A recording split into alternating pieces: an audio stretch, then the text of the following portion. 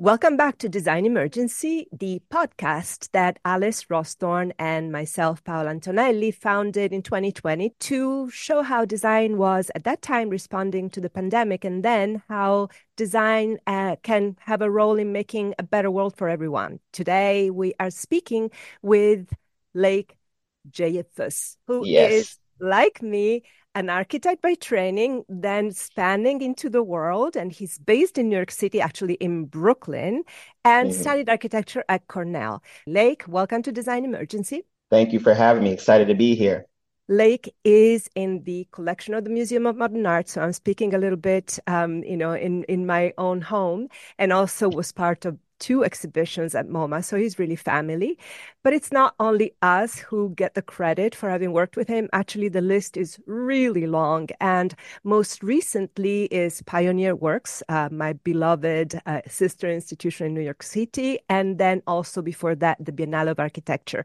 And this year at the Biennale of Architecture in Venice, Lake got the Silver Lion. It was Leslie Locko's momentous Laboratory of the Future Biennale, which will remain in history. And the central room in the central pavilion was Lake.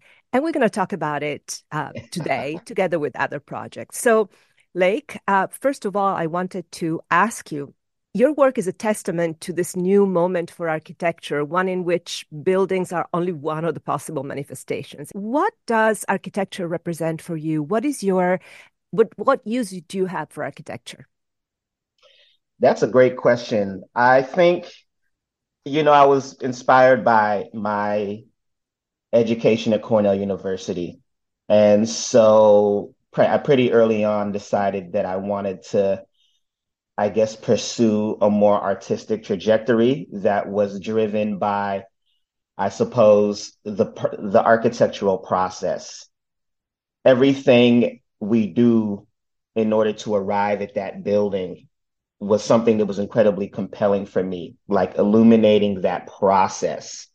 And I think very few people are aware of, the amount of narrative, conceptual thought processes, creativity, research, investigation that goes into creating architecture, right? So if architecture, capital A, the building, is this sort of the resolution, the end of the story, everything else arriving at that moment is part of that process for me, is the architecture as well for me. I think we just see the building and we hear who designed the building, and it's always just one name. You don't know who was drafting for Corbusier or Mies van. Very few people. We may know a little bit more We're about who slowly finding out now, right? exactly, slowly finding out who exactly was doing a lot of that work, who was in the office. You know what I mean? So that even reflects right there that our experience in the public with architecture is really just the absolute tip of the iceberg. And so that's why I consider, you know, so much of the creative process that goes into creating architecture to be architecture itself.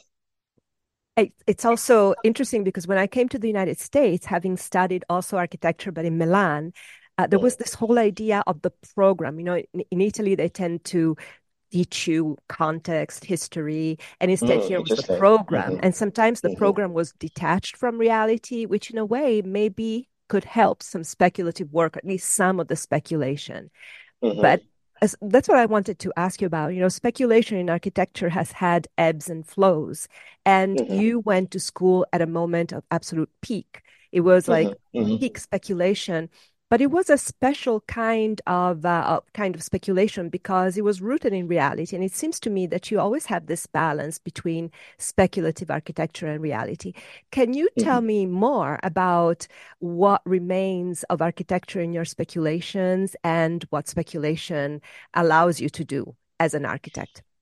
Hmm. Okay, so I think speculation and um, having it rooted in reality allows me to explore contemporary social, political, environmental, religious, mythical realities and place them into, I guess, a new content, like a new context, or to set the parameters of the world that I'm exploring in a way where, because it is speculative, it can be as subdued and understated, or as wild and even implausible, which I've done in a variety of projects, right? And in that way, I think, when I'm arriving at kind of a building, right?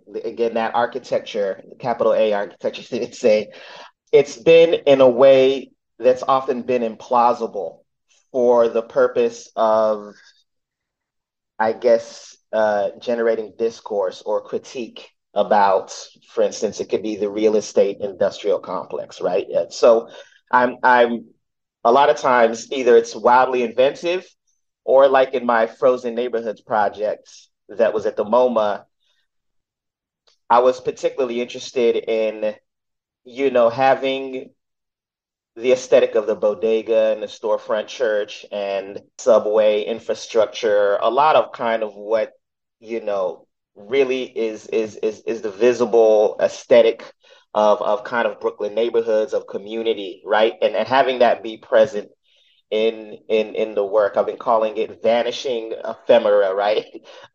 Because as I've lived in Crown Heights for 23 years, so as this neighborhood I'm in gets more and more gentrified, the language of buildings, the aesthetic adopts that, metal paneled, 2, 3 story apartment building with the font, with the numbered font on the front. So the kind of the building typology is changing.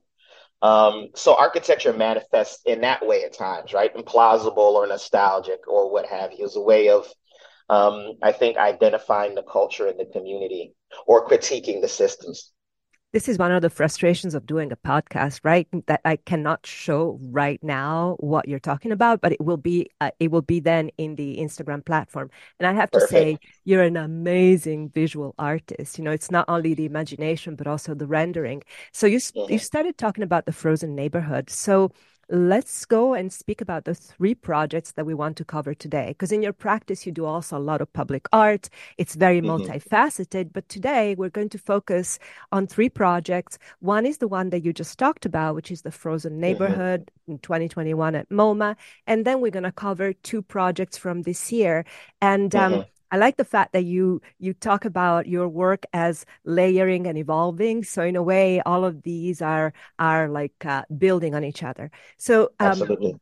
going back to the first one, the Frozen Neighborhoods, that was part of an exhibition at MoMA in 2021 that was called Reconstructions, Architecture and Blackness in America. And the beautiful part about your intervention, the Frozen Neighborhood, as everything that you do, there's this root in what is already familiar to people. Mm-hmm. So New Mm-hmm. Yorkers could respond, and also worldwide, everybody could respond because people have this image of New York. So Mm-hmm. what did the title Frozen Neighborhoods meant, and what did you want to display and to explain with the Frozen Neighborhoods project? Yeah, so I was interested, I guess, in first incidental exploration into the climate crisis and environmentalism, and how we respond to these particular issues, and then how these issues reverberate and affect certain communities.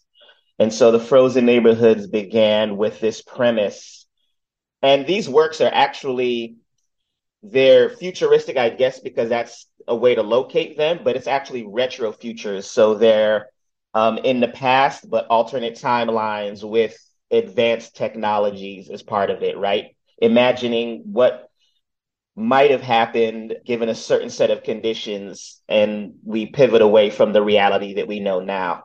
So the Frozen Neighborhood Project starts with the idea of mobility credits as this really almost severe, government federal legislation that has been enacted, where individuals, families, what have you. The mobility credit system determines how often, how far, how frequently people can travel. And it was imagined in this world that this is 1972 when the mobility credit system was established as a way to like severely curtail carbon emissions. But and this is a collaboration with a good friend and colleague of mine, Matty Vaz, who also went to Cornell, but not architecture. He's a sociologist and historian.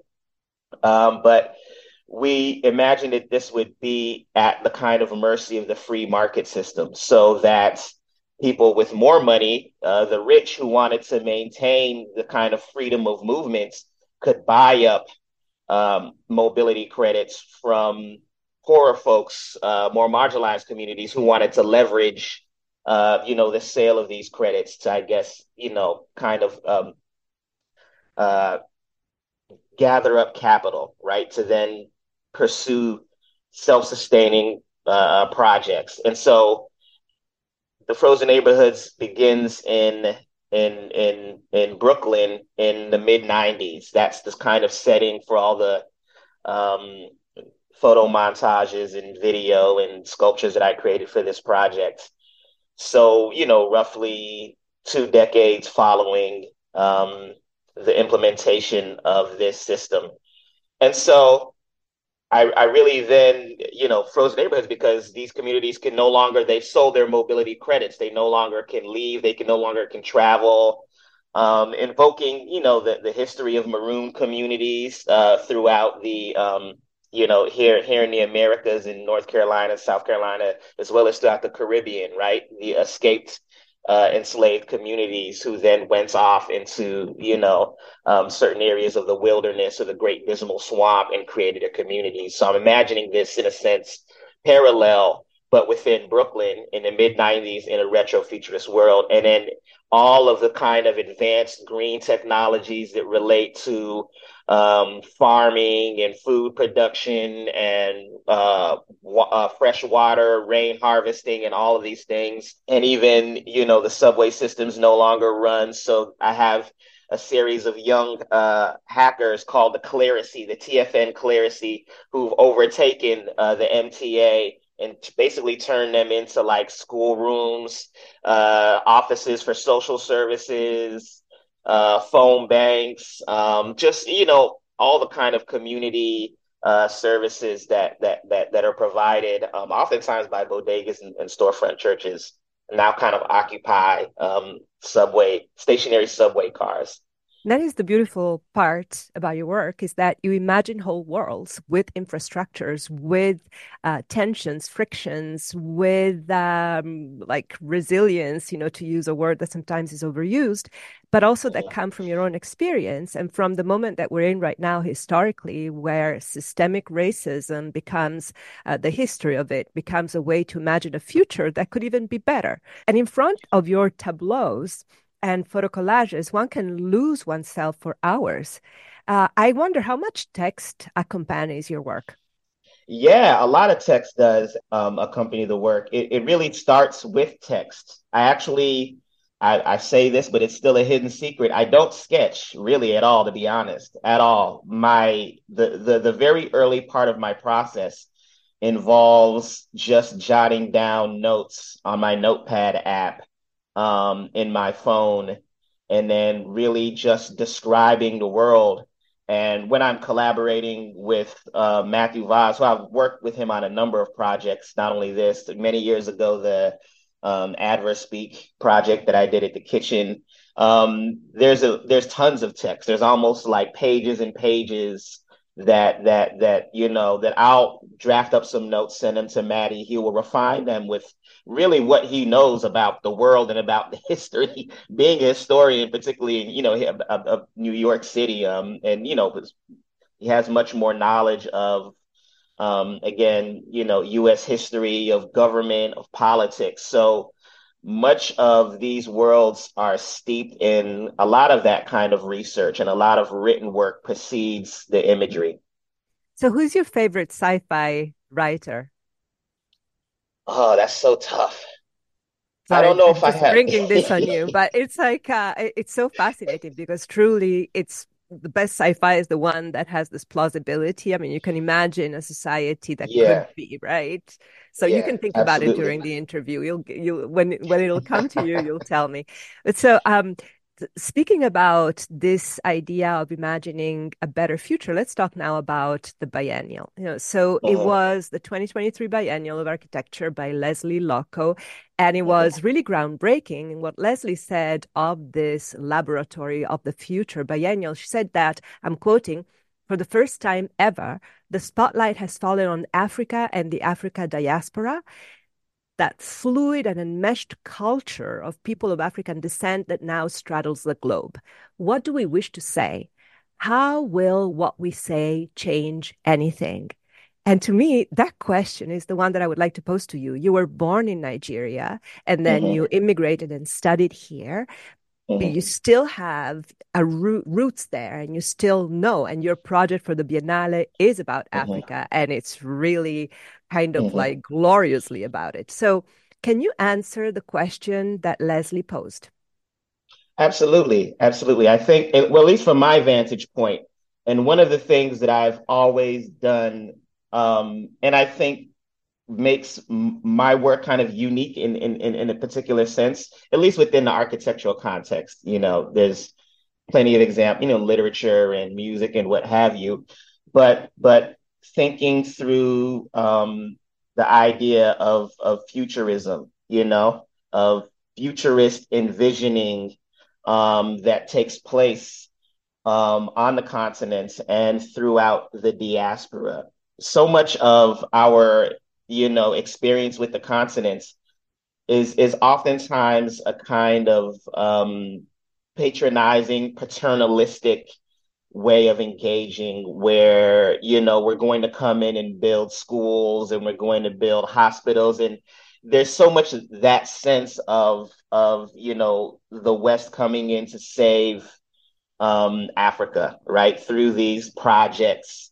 And so much of what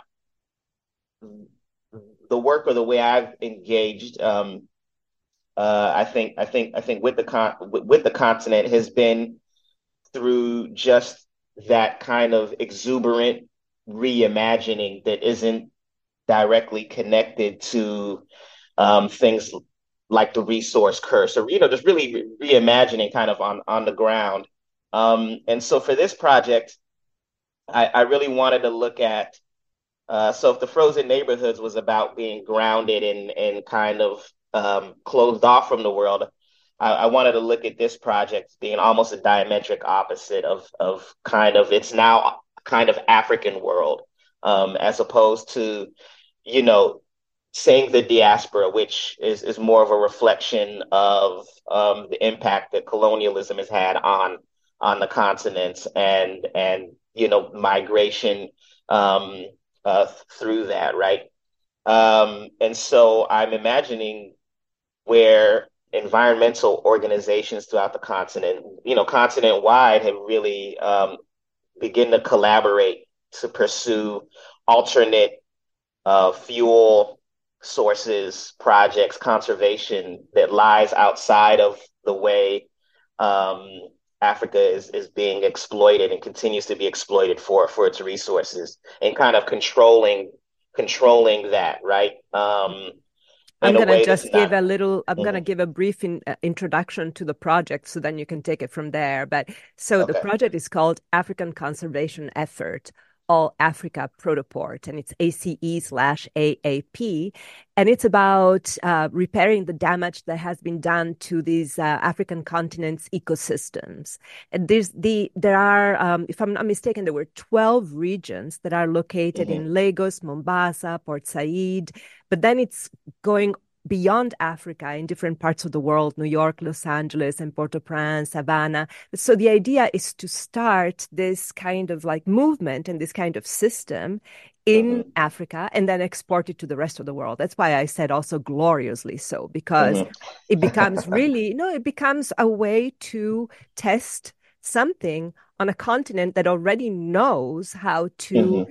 kind of shrug trouble from Hmm. itself and how to move forward in a state of duress and then teach Hmm. it to the world. So sorry, I wanted to give this introduction so that then you could No, just great. take it, run with it. Yeah, no, no, that's perfect. So you're right. So in thinking through this project and creating this new world, and again, like the Frozen Neighborhoods, this starts from 1972, is where this work for the Biennale, the installation takes place. And so again, a decade or so after the majority of African countries gained independence from colonial rule. And so the African conservation effort is a continent-wide conservation group, and they develop technology based around algae and algae production, and of course with blending that with hybrid technologies for wind, tidal energy, solar energy, and what have you, and as a means of again both testing these technologies but collaborating throughout the diaspora. I imagine they've created a proprietary travel network, research and travel network called the All Africa Protoport, and I have them located, as you mentioned, throughout major coastal cities, both on the continents and throughout the diaspora.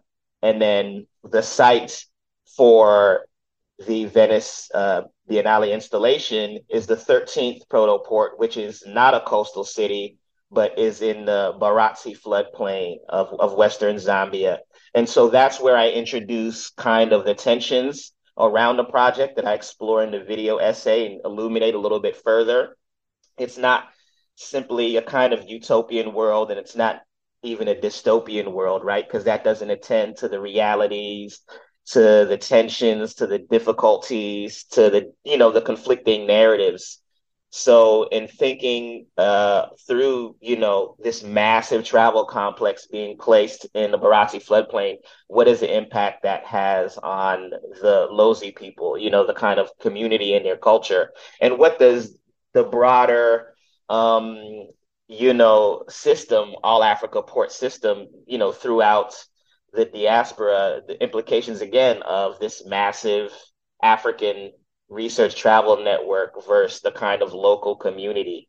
And I mean, one of the questions I explore, just touch upon lightly, is it a not mimicking the kind of colonial expansion in the most insidious way, but in certain aspects, right, of creating such a massive network that is rooted more in a kind of global identity as opposed to the specificities of the cities, the countries, the communities.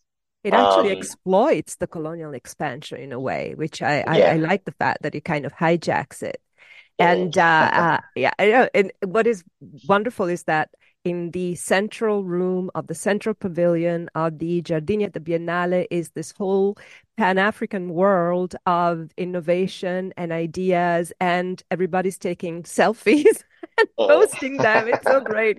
They're placing themselves in the All Africa Protoport and then publishing. Absolutely. And you know what? I see you've already done a video and that really thrilled me because it's so Hmm. ripe for movie and video. But have you ever thought of a video game? And I'm saying it seriously. You know how seriously I take video Hmm. games. Have Hmm. you ever thought of video games based on your imagination? Absolutely. Absolutely. I designed these projects to be video games, um, or to be movies or a series. And I've always wanted to, and when I have downtime, I've even set aside to learn more programs like Unreal and different VR so I can create a kind of video gaming experience. That's always been my desire to transform these worlds into a gaming experience that might be like a choose your own adventure, you know what I mean? Makes perfect sense. Because they are massive worlds, right? So kind of like stories that lead you through different spaces and places. And choices Um, that you make. Hmm. and choices that you make Hmm. exactly, because that's how I conceive it. I always tell people it's interesting. It's interesting and it's almost frustrating in a sense when I have to exhibit work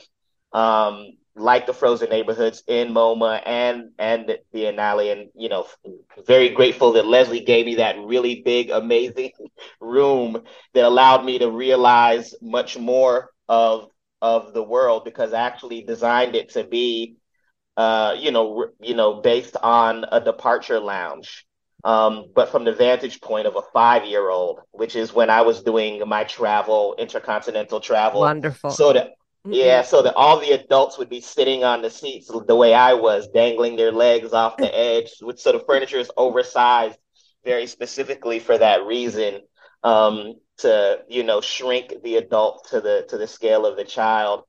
Um, but no, I was saying it's frustrating because I don't think people are aware how much of curating and distilling of the work and the project. Like you asked, how much writing accompanies this work, right? Tons, and imagery, tons, and research, tons. But I really have to carefully curate the images. So if you see, 8 images in any of these exhibits, know that there were 40 photo montages made, and I had to decide which ones go in. Same with the videos. I work from a kind of excess because I'm working up until the last minute. None of these projects are finite. They're all Oh, it iterative must and be they're so all difficult connected. that somebody Yeah, has to tell you to stop, right? I can imagine exactly. you don't know when The to stop. deadline tells me to stop, or the curator That's saying, so we really funny. need your work.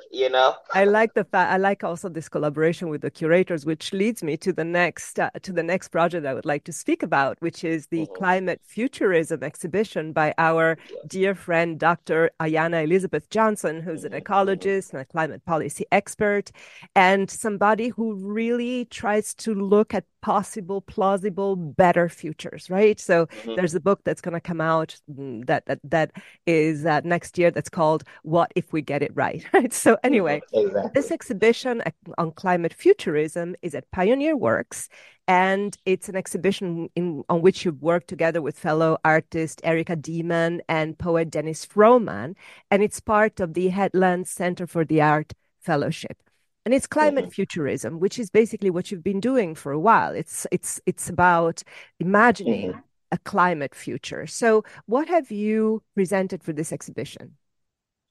So I've presented 2 photo montages.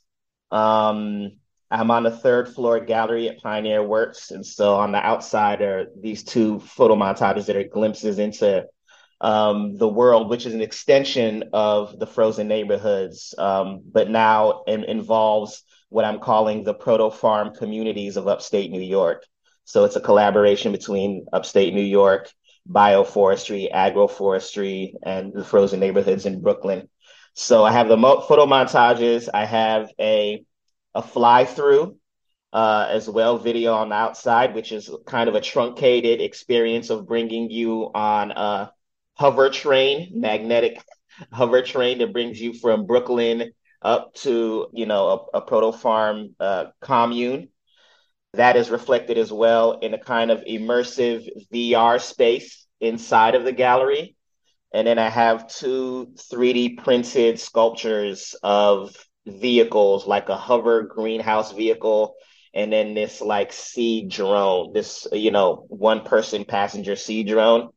And then on the far wall, there's a massive wood sculpture, a kind of psychogeographic map that really is almost like an abstracted key legend that details all of the different technologies and planting schedules within this world, and the maps that show the various train stops and the canal system as well. So I'm imagining that we're, in this alternate world, we've revitalized both the train network and the canal system that connects, um, this tri-borough area to upstate New York. So it's Mhm. really like an immersive experience of sculpture, photo montage, video, VR. Yeah, really Everything. exciting. Yeah, It doesn't get more immersive than that. And I'm sure that you're already plotting the next, and I can't wait. always. Um, you're imagining all these worlds, but very interestingly, you also need to really keep your feet in reality very often, and you do it a lot with your Hmm. public art. The Yeah. last matter that I would like to discuss with you is your project of Percent for Policy. I find Hmm. it Hmm. so fascinating because Yeah. you want the world to change and you're willing to actually put some bricks down. So, can you explain Percent for Policy, please? Yeah, no, this is just a very informal conversation that I've had with colleagues and friends of mine who are in this space, doing public artworks, you know?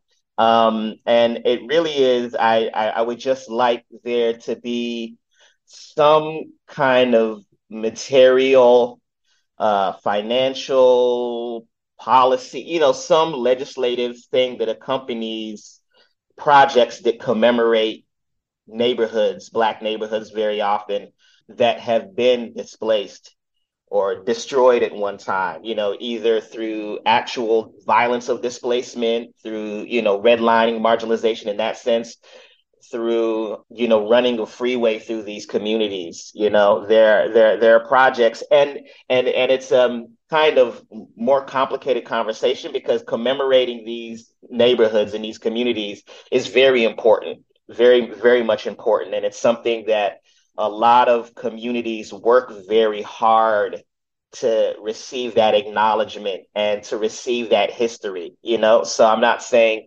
that isn't important, but I also think it would be really incredible if there was material investment either in these communities or in, or some sort of reparative, you know what I mean? I do. And I like the fact that Yeah. you put the highlight on policy because policy is where Hmm. it starts. We can imagine, Absolutely. we can claim, we can sing, and we can Yeah. just like talk till kingdom comes, but policy is where it's at. So I really appreciate how many Hmm. artists and architects like you really think about it in such realistic terms.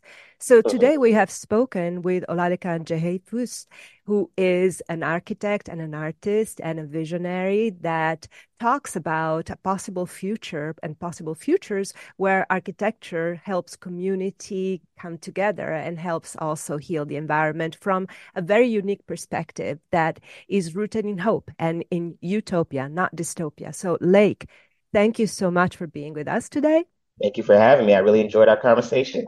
This is Always, great. always enjoy a conversation with you. And to all of you who have listened, thank you for joining us. And please be tuned for the next episode of Design Emergency coming soon.